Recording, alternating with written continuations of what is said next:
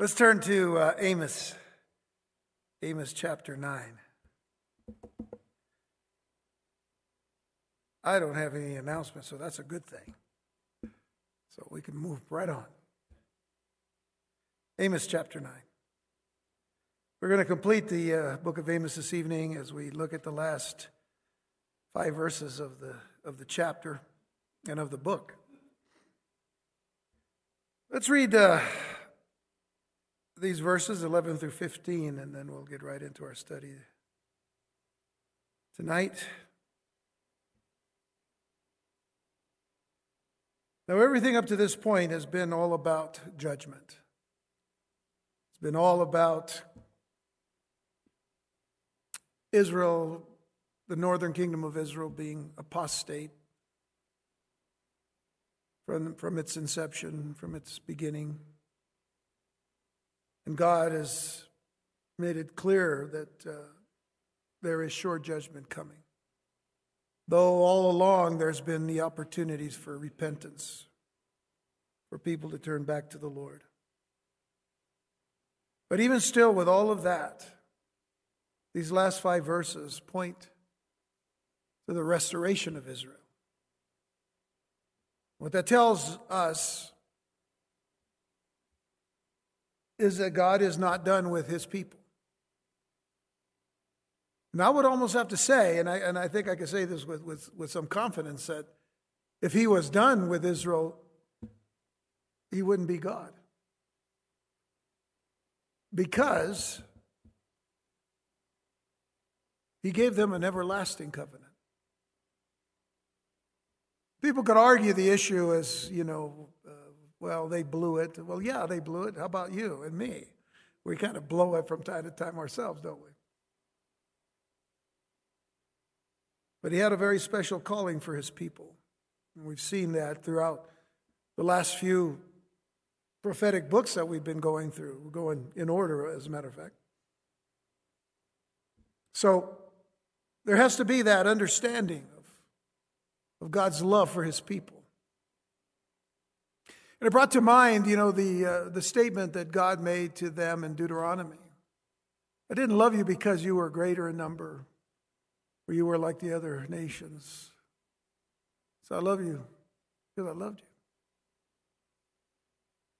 And that says a lot about how he deals with his people and how he deals with us who are now believers in Jesus Christ. But it doesn't take away the responsibilities that we have and the accountability that we have to him, to his word, and to one another. And as we saw throughout this book, there were times that the people of the northern kingdom, in their prosperity, looked down upon those that had nothing. And rather than be what God had called them to be as brothers, as members of the same family, as it were, they mistreated their people. They made slaves out of them. And the Lord said, for these things, and for many others, but for these things I'm going to judge you.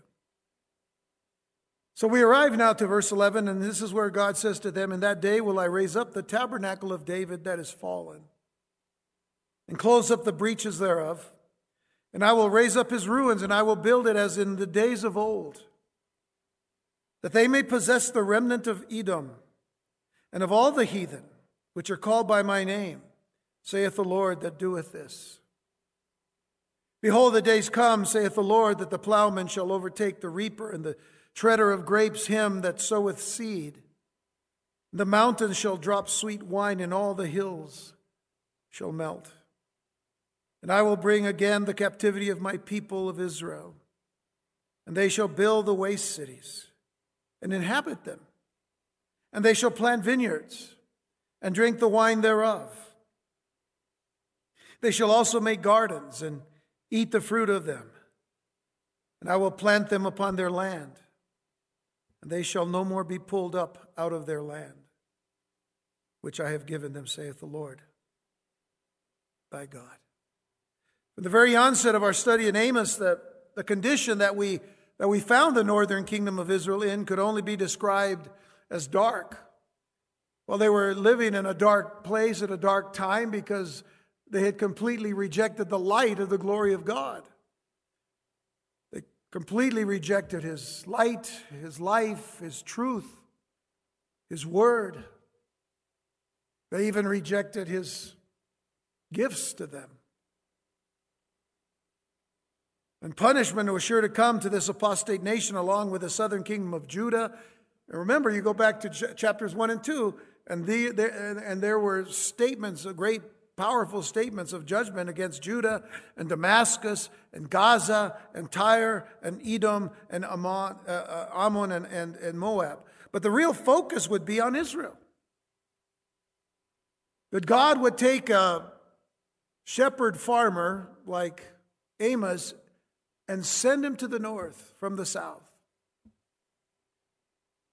to be a prophet to them, to tell them exactly what they needed to hear, the words of God to them in judgment. The fact was that there would be no future for Israel. There would be hope. There would actually be more hope for the pagan Ethiopians that we mentioned last time in verse 7, since they sinned in ignorance and not against such great light and privilege as the Israelites, against the one true and living God that they profess to serve.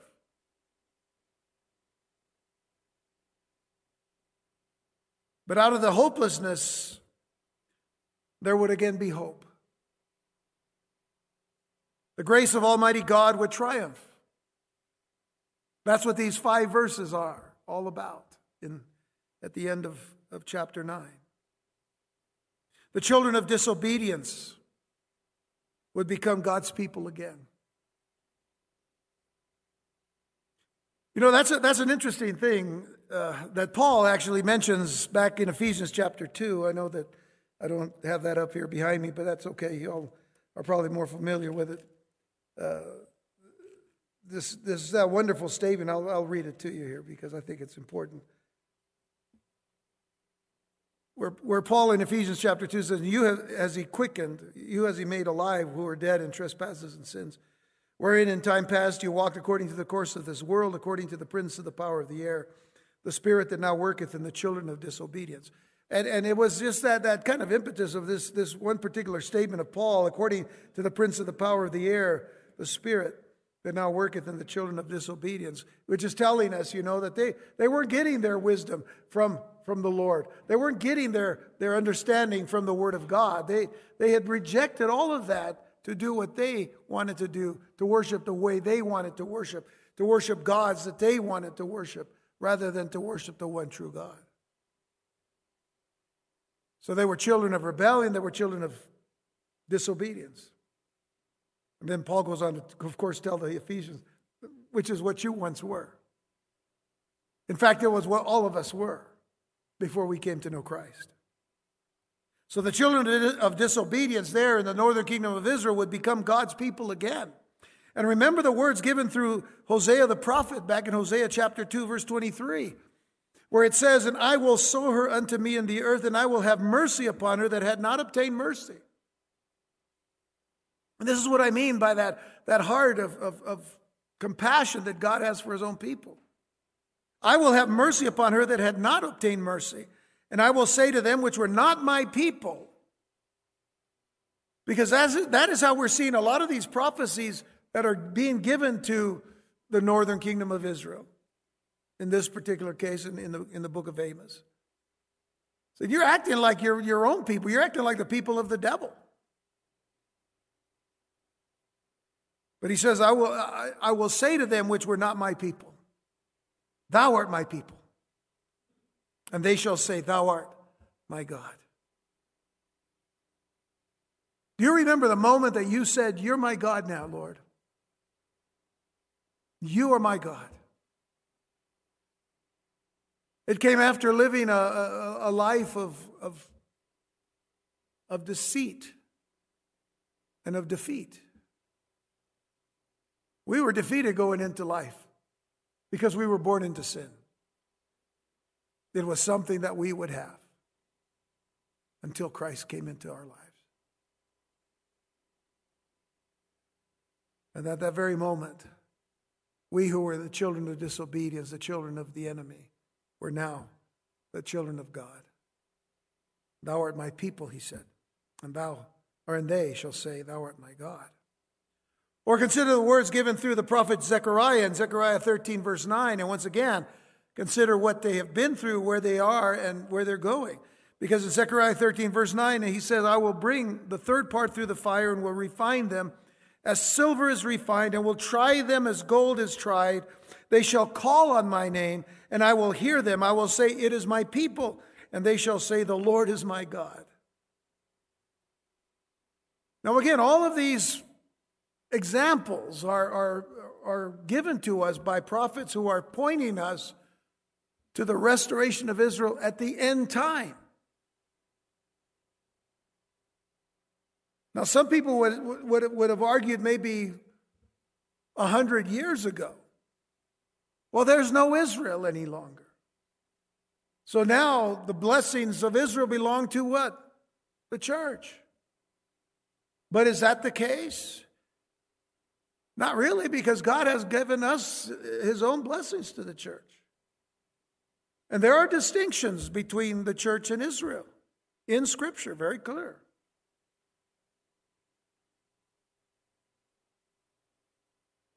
He is saying that they are going to be redeemed, that they are going to be restored in these passages and many, many more.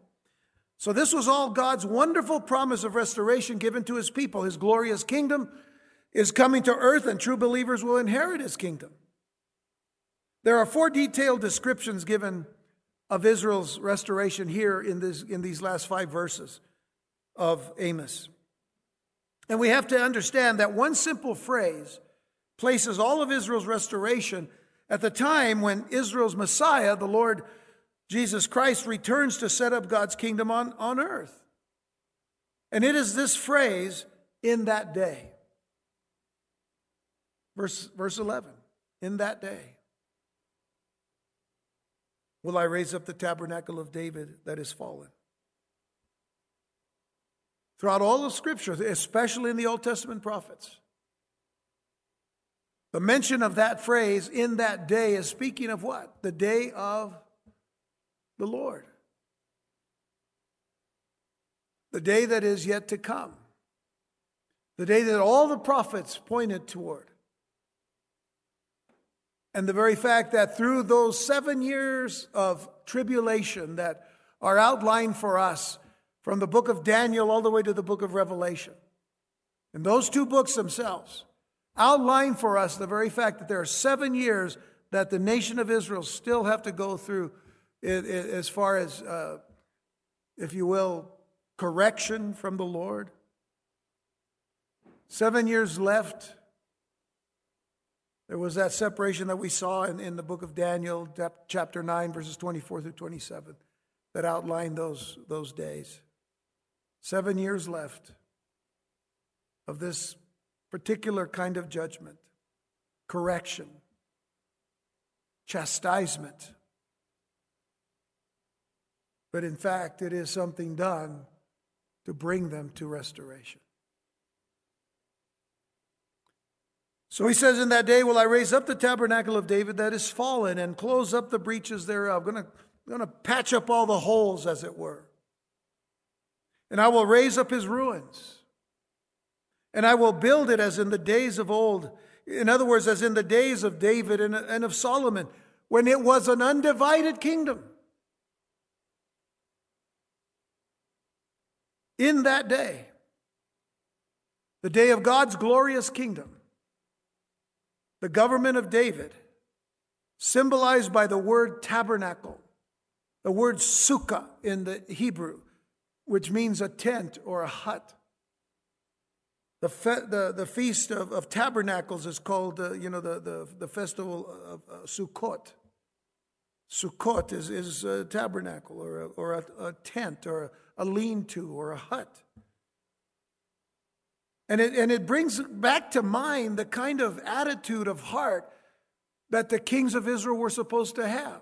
David was the prime example, one who rode on the foal of a donkey.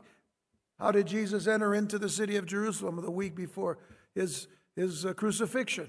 on the foal of a donkey, not on some major steed, but on the foal of a donkey, on just a very humble animal. He doesn't call it a palace, he calls it a tabernacle.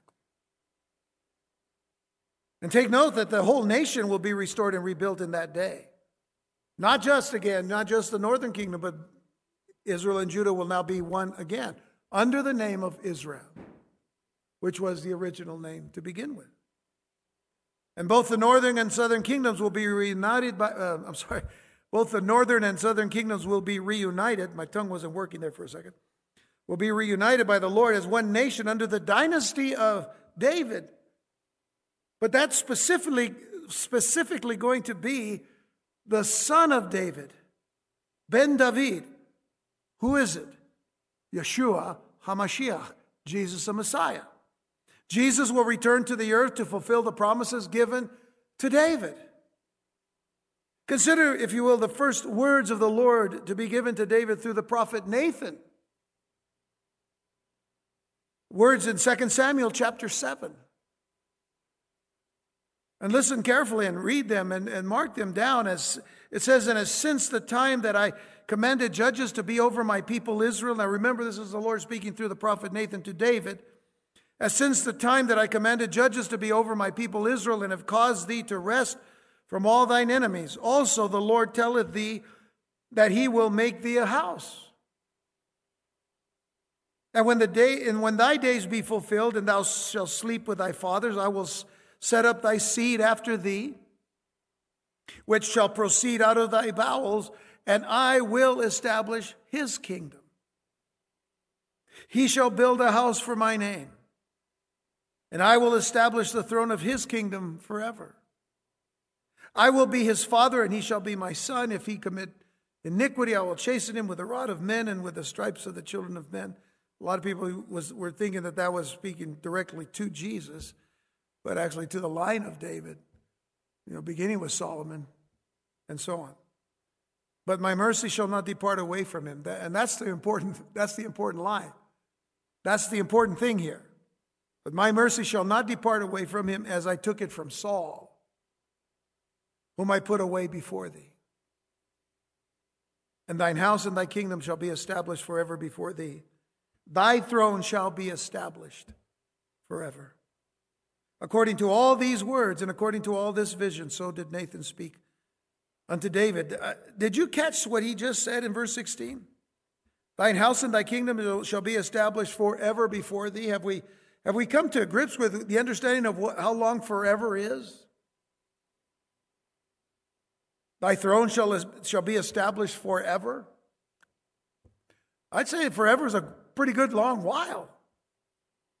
Kind of goes along with eternity and everlasting, words like that. That's pretty clear. How we pass over that, I don't know. It's not speaking about the church. The church has its own blessings. But this is Israel's blessing from God. Turn to Isaiah chapter 9. Because these are interesting passages, because here we are coming to a time where the Church of Jesus Christ celebrates the birth of Jesus Christ. That's coming soon, okay? Let's get past it tomorrow. Get past whatever tomorrow is. By the way, we talked about that on Sunday. If you weren't here or you didn't hear, make sure you listen to it on the website or however you listen to it. But listen to the message from Sunday. Isaiah 9, verses 1 through 7. Listen, it says, nevertheless, the dimness shall not be such as was in her vexation when at the first he lightly afflicted the land of Zebulun and the land of Naphtali. I'm not going to go into great detail about that right now, but just consider that it's saying that there was a darkness in the time of the children of Israel. All of this before the coming of Jesus, the first coming of Jesus. So it says, nevertheless, the dimness shall not be such as was in her vexation when at the first he lightly afflicted the land of Zebulun and the land of Naphtali, and afterward did more grievously afflict her by the way of the sea beyond Jordan in Galilee of the nations. But notice verse 2. The people that walked in darkness have seen a great light. They that dwell in the land of the shadow of death, upon them hath the light shined. Now that is a common passage that is read oftentimes in the weeks prior to the celebration of the birth of Jesus Christ, what the church calls Christmas. The people walked in darkness have seen a great light. Interesting how all that corresponds actually as well to the Jewish feast of lights, Hanukkah, the feast of dedication, really. But it's the feast of light. And where Hanukkah and Christmas do not really mix so much, there are a lot of connections. We'll talk about that sometime soon. Thou hast multiplied the nation and not increased the joy. They joy before thee according to the joy in harvest, and as men rejoice when they divide the spoil. For thou hast broken the yoke of his burden and the staff of his shoulder, the rod of his oppressor, as in the day of Midian. For every battle of the warrior is with confused noise and garments rolled in blood, but this shall be with burning and fuel of fire. I just read all that to get to verse 6, because verse 6 is another one of these passages that we're familiar with. For unto us a child is born. Unto us a son is given. And the government shall be upon his shoulder. And I emphasize government because this is what we see being established in the last days. In that day that God says he's going to restore his people. For unto us a child is born, unto us a son is given, and the government shall be upon his shoulder. And his name shall be called Wonderful Counselor, the Mighty God, the Everlasting Father, the Prince of Peace. Of the increase of his government and peace there shall be no end upon the throne of David and upon his kingdom, to order it and to establish it with judgment and with justice from henceforth even forever. The zeal of the Lord of hosts will perform this. So even though we see these particular texts pointing to the celebration of Christmas being used during that time, it goes way beyond that. It goes right straight to in that day, in the day where God is going to restore his people. So I don't want to put Jesus in a position where he just comes like once a year. And we celebrate his birth, Little baby Jesus, meek and mild. Because I tell you this, right now, he's not little baby Jesus, meek and mild. He's waiting to come as a conqueror. He's waiting to come as the one who is going to settle all accounts on this earth and in reality, all of his creation.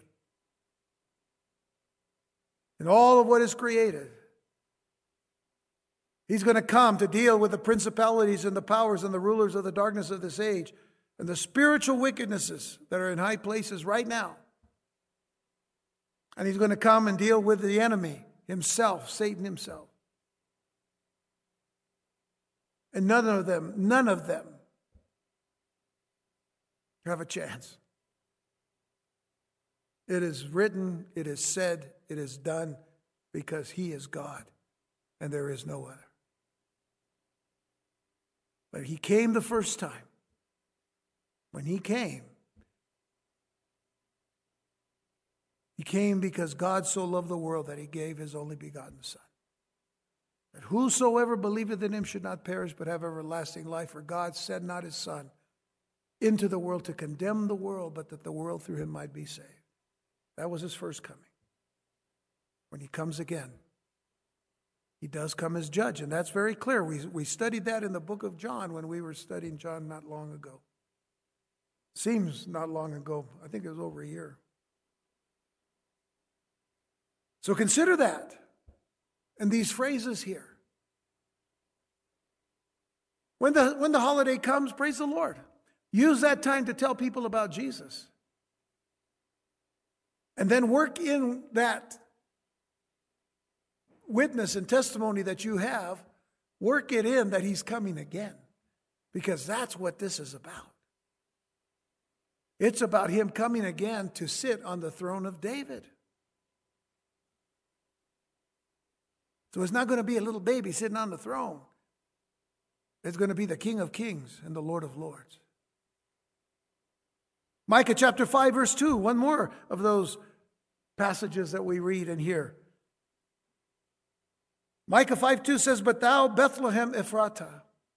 Bethlehem is house of bread. Ephratah means fruitful. In essence, it's saying, "But thou, fruitful house of bread, though thou be little among the thousands of Judah,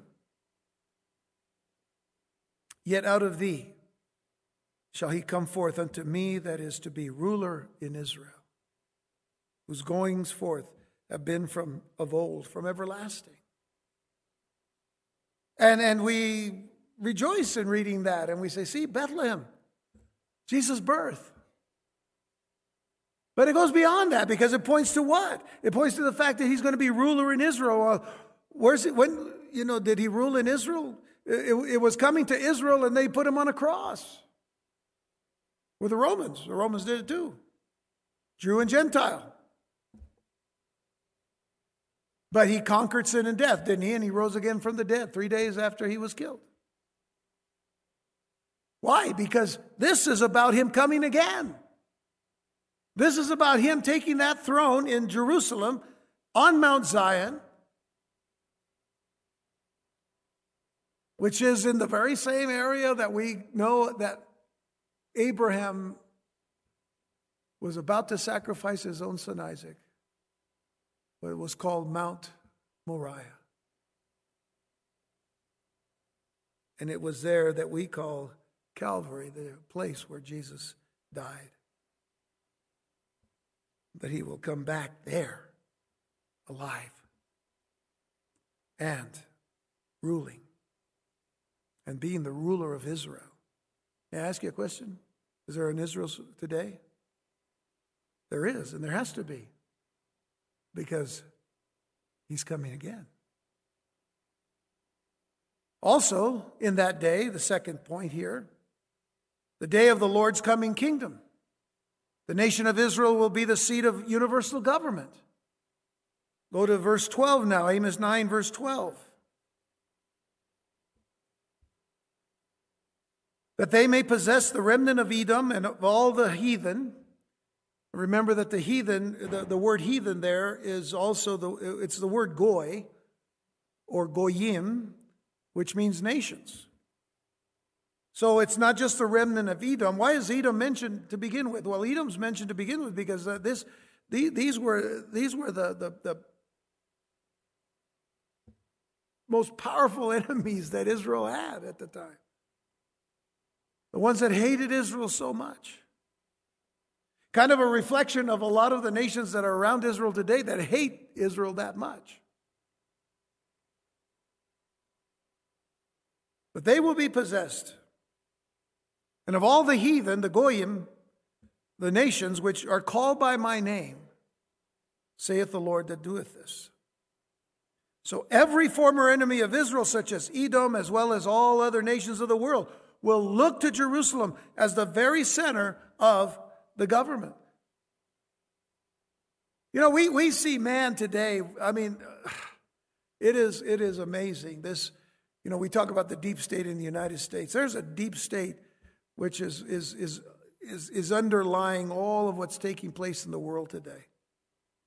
The deeper state is that very same realm that I talked to you about a little earlier, the principalities and powers, Satan and all of the, the host of darkness. And it has infiltrated the minds of people today to do one thing, to make the world a one world order.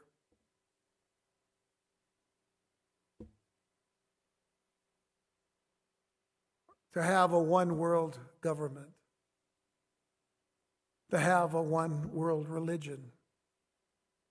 Why? Because they don't like the religion, or quote unquote the religion of Christ or of Christianity or the Jewish people, because it's really Judeo-Christianity. That's hated today. It's hated more today than ever before.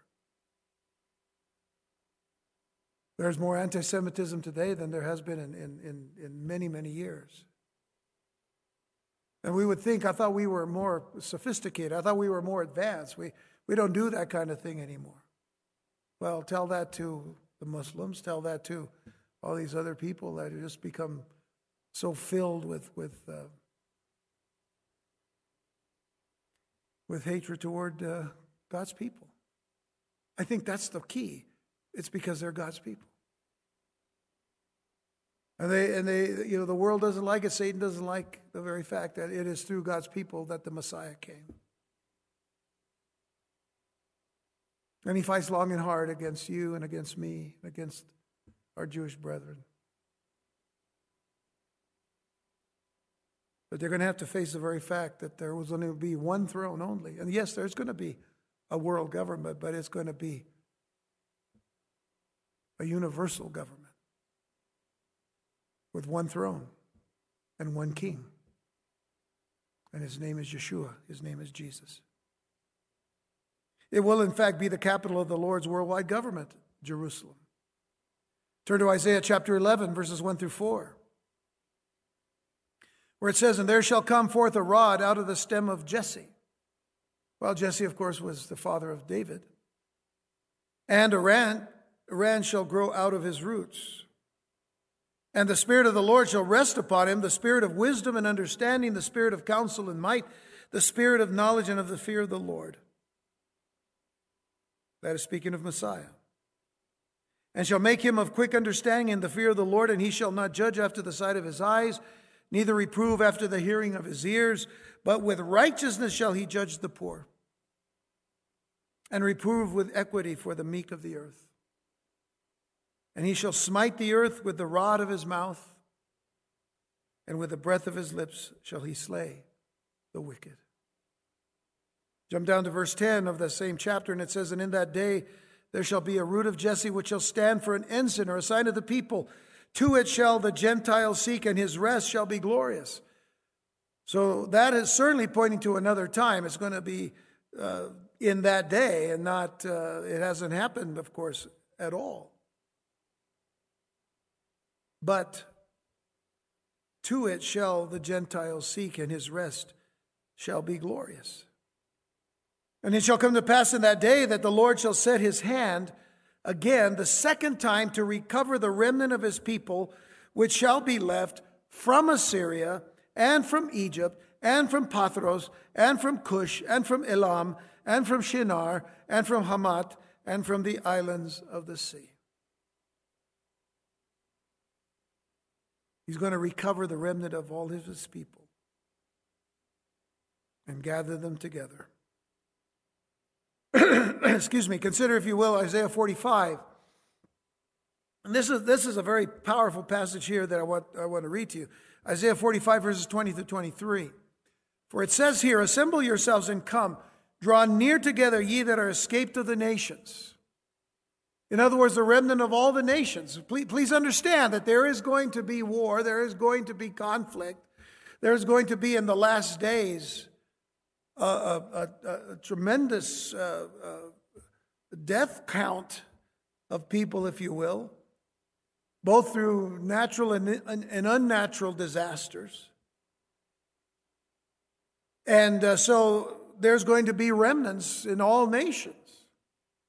And this is what is being given here, that they have no knowledge that, "Assemble yourselves and come and draw near together, ye that are escaped to the nations." They have no knowledge that set up the wood of their graven image and pray unto a God that cannot save. "Tell ye and bring them near. Yea, let them take counsel together. Who has declared this from ancient time? Who has told it from that time? Have not I the Lord? And there is no God else beside me, a just God and a Savior. There is none beside me. Look unto me, and be ye saved, all the ends of the earth. For I am God, and there is none else. By the way, verse 22, that one particular verse, was the very verse that was read by a man in a church one day in London, England, on a very, very snowy day.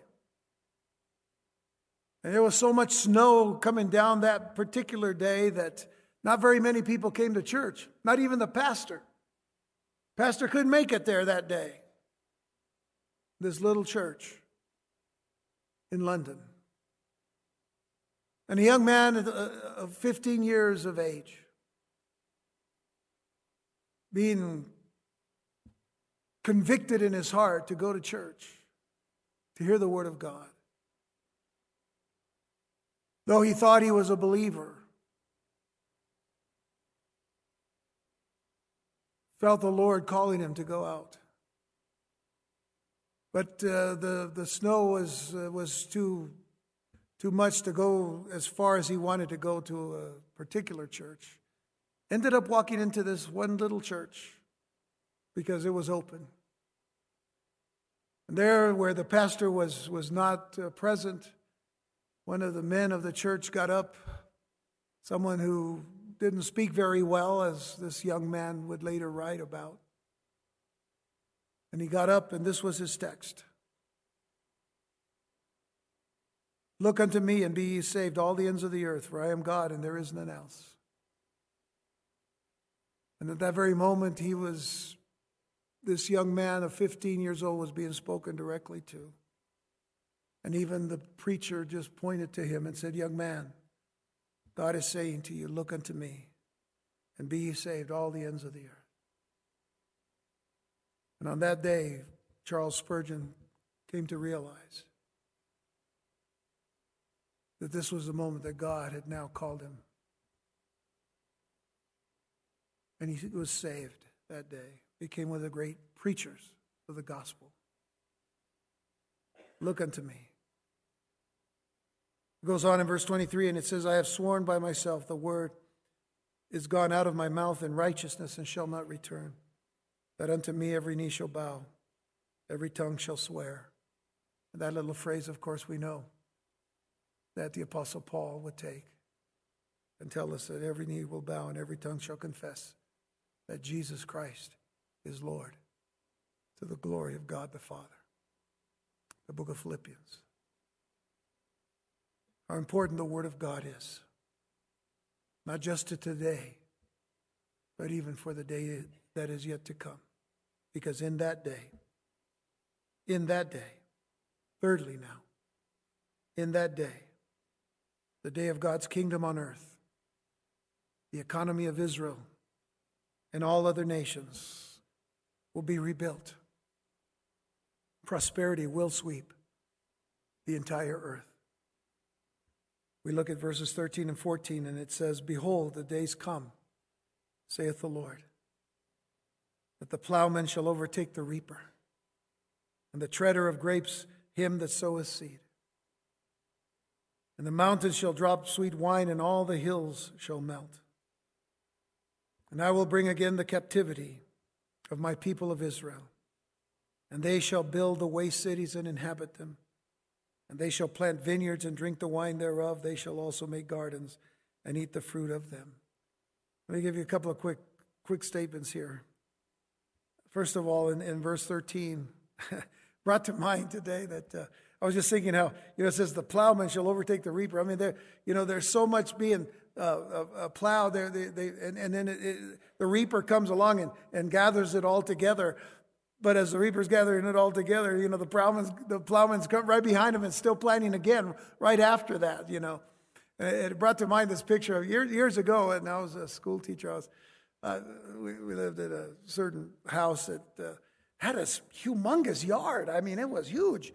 And I didn't like it because it was too bad. I didn't like it when I had to go mow it, And so there I am mowing this lawn, and I felt like by the time I got to the end of the lawn, that it just grew up again. I mean, it's like, oh man, I got to go back. I mean, I just finished mowing it, that kind of thing. And that's the picture that's being given here by the Lord. I mean, the plowman is going to overtake the reaper, the treader of grapes, him that soweth the seed.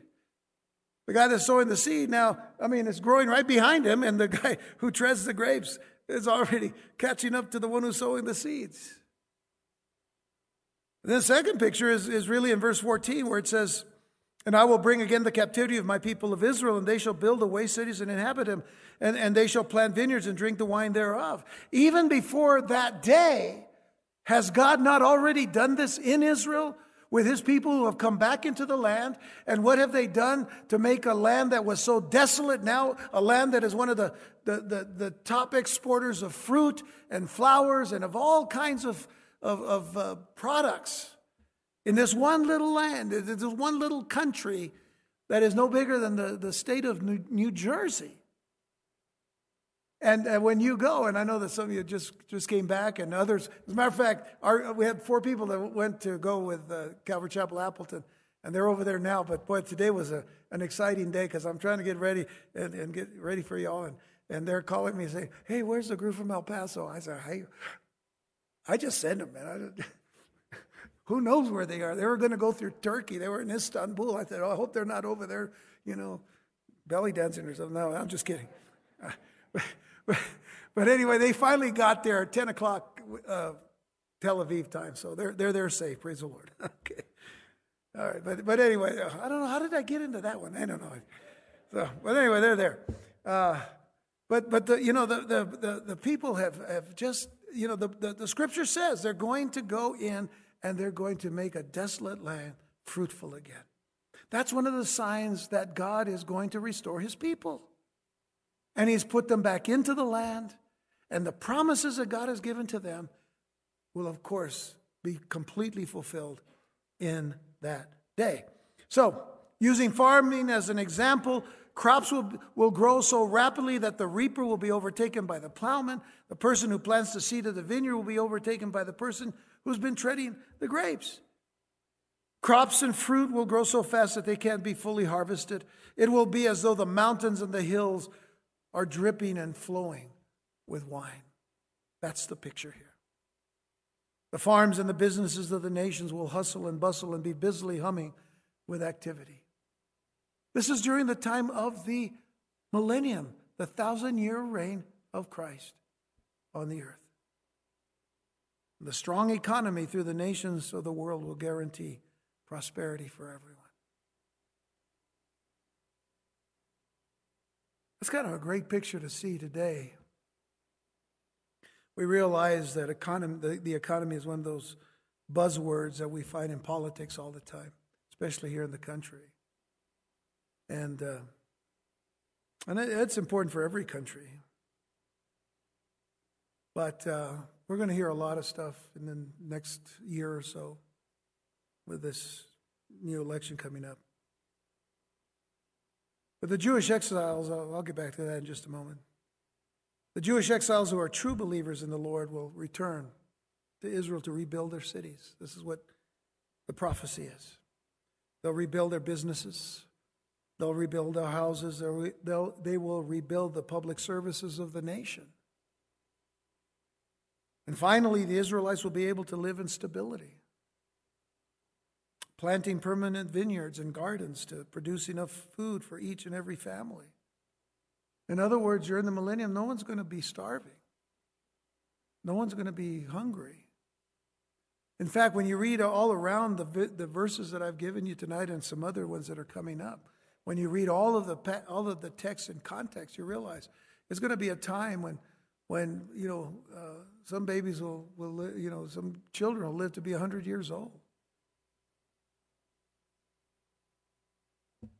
It's just a whole different time.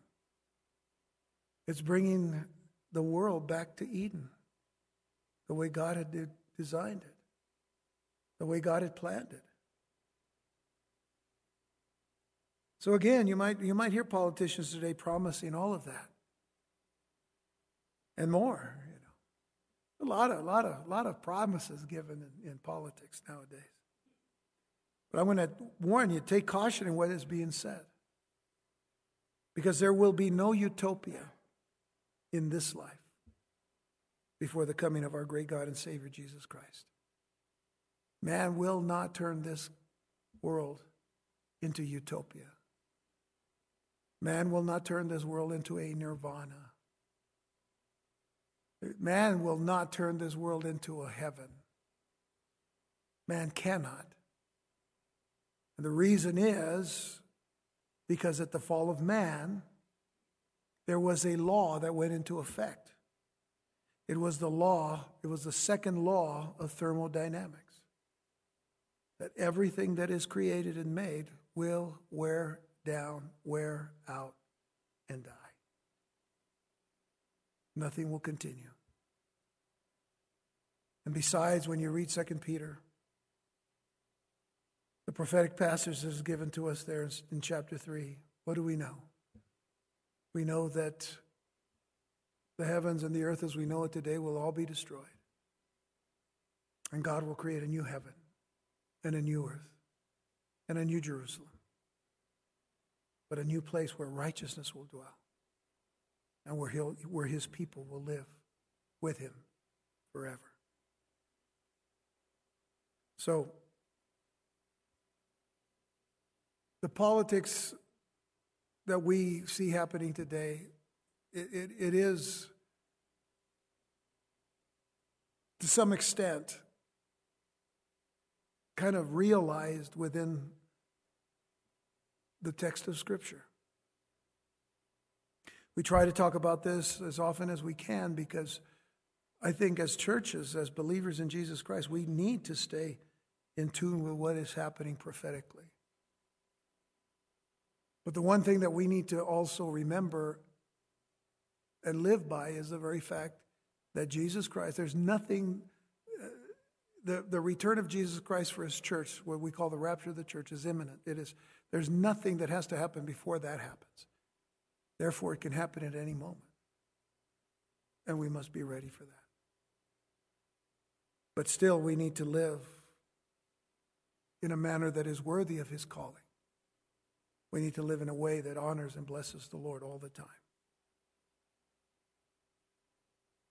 So instead of the greater part of the year being spent on earthly troubles and earthly trials, such as wars and rumors of wars, conflicts between nations and the like, death and dying, the whole earth in that day shall be spent in sowing and reaping the fruits of the earth. Consider, if you will, Isaiah chapter 65, verses 21 through 23. It says, "And they shall build houses and inhabit them, and they shall plant vineyards and eat the fruit of them. They shall not build and another inhabit. They shall not plant and another eat." It was part of one of the Abraham Lincoln's statements in a debate with Douglas, where he said,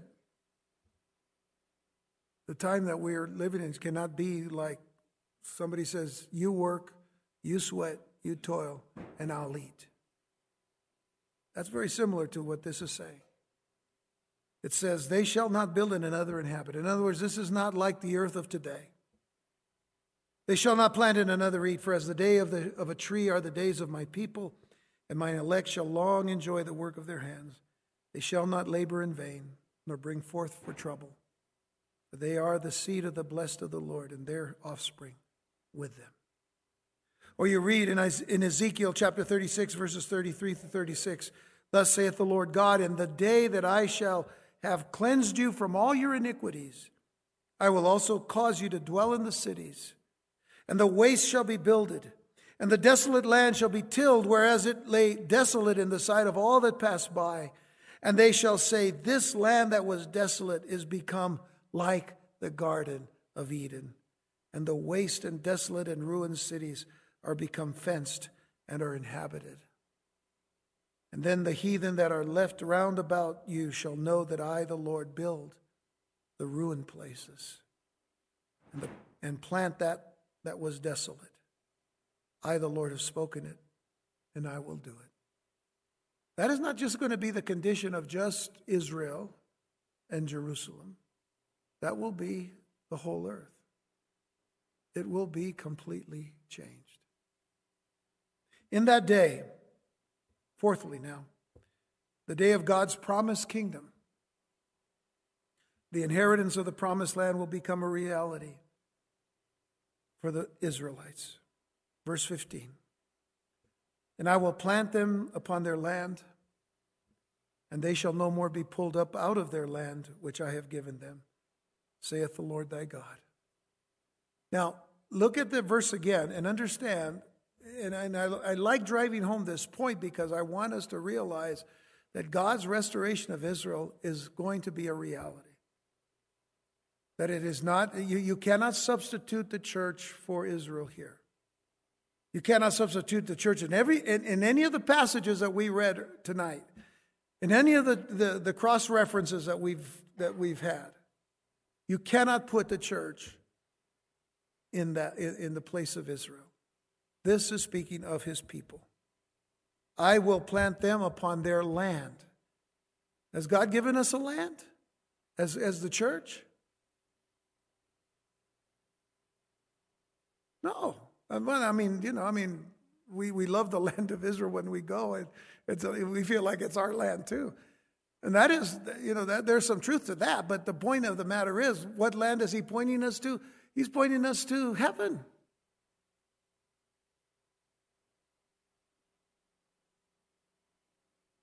No, this is about the land. Eretz. That's the land of Israel. Eretz Israel, the land of Israel. They shall no more be pulled up out of their land, which I have given them. Well, when did he give it to them? When he promised it to Abraham. Saith the Lord thy God. So the Lord will return all true Jewish believers to the promised land, and they will live in unbroken peace and security. Take note that this is guaranteed by the Lord thy God. That's what he said. Saith the Lord thy God. I, your Lord, have said this. So, picture living in a world of unbroken peace and safety. That's hard today, isn't it? Because we haven't seen any peace and safety, really. Is it any wonder that true believers in the God of Abraham, Isaac, and Jacob, the God of Israel, savor and appreciate the thought of the Messiah's return to set up Christ's kingdom on earth? And what a promise it is for his people. 2 Samuel chapter 7 verse 10 says, moreover, I will appoint a place for my people Israel. God is not, he's not lax in the things that he says. He's very specific, very pointed in what he says. Moreover, will I appoint a place for my people Israel and will plant them that they may dwell in a place of their own and move no more. Neither shall the children of wickedness afflict them anymore as before time. They've been afflicted ever since they existed. From the very beginning. Isaiah 60 verses 18 through 22 says, violence shall no more be heard in thy land, wasting nor destruction within thy borders. But thou shalt call thy walls salvation. Oh, wait a minute, they've got a wall. God built that wall for them. And they call their wall salvation. And thy gates praise. The sun shall be no more thy light by day, neither but for brightness shall the moon give light unto thee. But the Lord shall be unto thee an everlasting light, and thy God thy glory. Now that's some light that's really good. I really pain for the people in California today. They're suffering so much. They have a government there, the state government, that is just so godless. So godless. And they're, well, I better not get started because I won't finish. But if I have time at the end, I'll tell you a couple of things. But they do so much, that some of these fires are being blamed on the Pacific Gas and Electric and all. But, you know where the fault really lies, is in the environmentalists. Because they don't want anyone to touch the forests and stuff, and there's a certain way to take care of those things. So when the fires start, it's not because, okay, I got to stop. Got to finish.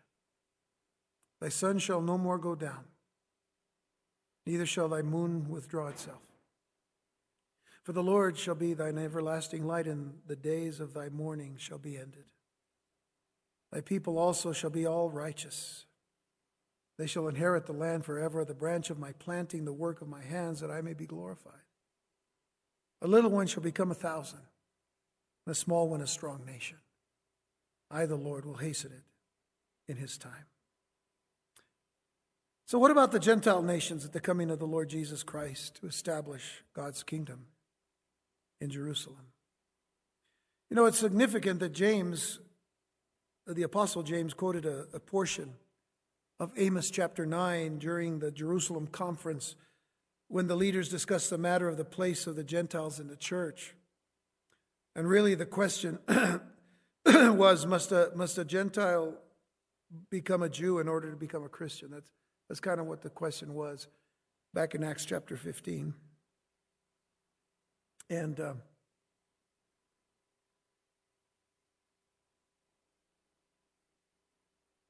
in Acts 15, verses 13 through 18, it says, And after they had held their peace, James answered, saying, Men and brethren, hearken unto me.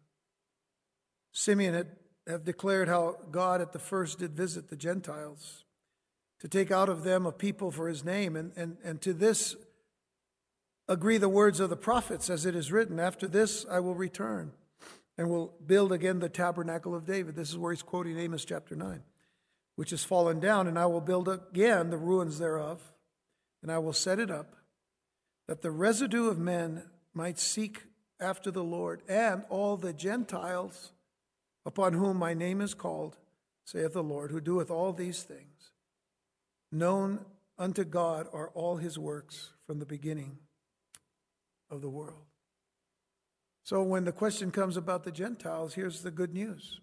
The good news is that the Lord Jesus Christ has come to bring peace to every human heart, to bring peace to every nation on earth, to both Jews and to Gentiles. And all who truly believe in him and obey his word will be flooded with the peace of God, a peace that surpasses all human understanding. Every human being can experience the peace of God not only in this lifetime, but also through eternity if we know Jesus Christ personally, if we know him.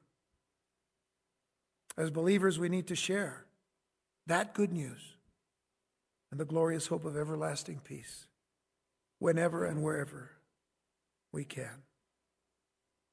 Let me leave you with these words of Jesus himself, where it says in John 14, verse 27. Remember this. These are words he tells his disciples before he gets arrested and is taken to the cross. Jesus said, Peace I leave with you. My peace I give unto you. Not as the world giveth, give I unto you. Let not your heart be troubled, neither let it be afraid. If we are believers in Jesus Christ, we have nothing to fear. Nothing to fear with what is happening in our world today. Nothing to fear in what is happening in our country today. Oh, sometimes it raises our ire a little bit.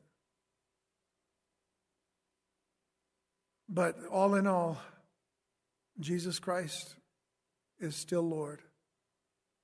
Jesus Christ is still in control of all things. And Jesus Christ is coming again. That for sure we can count on. So may the Lord bless our study in the book of Amos as we come to a close now. And we'll just continue on in the book of Obadiah next time. Let's pray. Father, thank you so much for the opportunity to read, study, to know your word.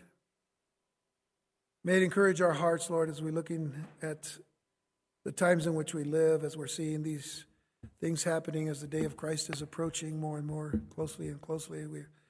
we're becoming more aware of how near that time is. But until then, Lord, may we live our lives in a way that just brings honor and glory to you. We thank you so much, Father, for what you do for us. We thank you that you sent your only begotten Son. And we're looking forward to his return. Bless each and every person here that needs you. And if they need anything from you tonight, may they receive it as they seek your face, simply and sincerely, as they call upon you. In the name of Jesus Christ, we pray. Amen and amen. Shall we stand? Okay, I've got only a couple of minutes, so I'm going to tell you about something that pertains to California, because the governor of California, because of these fires that are going on today, and of course a lot of areas are without electricity, and of course here's the thing, they have they push for all of these environmental issues, like electric cars, or putting solar panels on all the houses. I mean, that's becoming a law in California. But if there's no electricity, you can't do it. So it's kind of like this vicious circle that they're in. So the governor of California, Gavin Newsom, stated just recently, if not today or yesterday, that all the things that were happening were an act of God. And I thought that was an interesting statement because, first of all, that's kind of a statement that is adopted by insurance companies. When they have to deal with things that happen. Well, there are certain things that happen, natural or unnatural, but they just call it an act of God. And you would think that if a person says, well, that was an act of God, that they believe that there's a God, which I don't believe that he believes that there is, to be honest with you. But here's the reason why I'm bringing this up, is because when people say it's an act of God, they're not saying that because they believe in God. They're saying it because they can't stand God, because they don't believe in the power of God. And that's something that we see in Scripture when you read in the book of Revelation, where it talks about certain things that are happening. You talk about global warming. People talk about today, they call it climate change nowadays. But I was looking at the Scriptures today in the book of Revelation, man, and it talks about global warming. And I just got to read it to you really quick. Because it says, the fourth angel poured out his vial upon the sun, and power was given unto him to scorch men with fire. And men were scorched with great heat, and blasphemed the name of God, which has power over these plagues. And they repented not to give him glory. So when they say the act of God, and yet they call themselves atheists, what's up with that? Pray for California. Because there's a lot of believers over there. There's a lot of good people that love the Lord, And God has them there for a reason. But man, I tell you, the politics in this country, it's crazy, insane. So you know what? God's in control. Jesus is coming.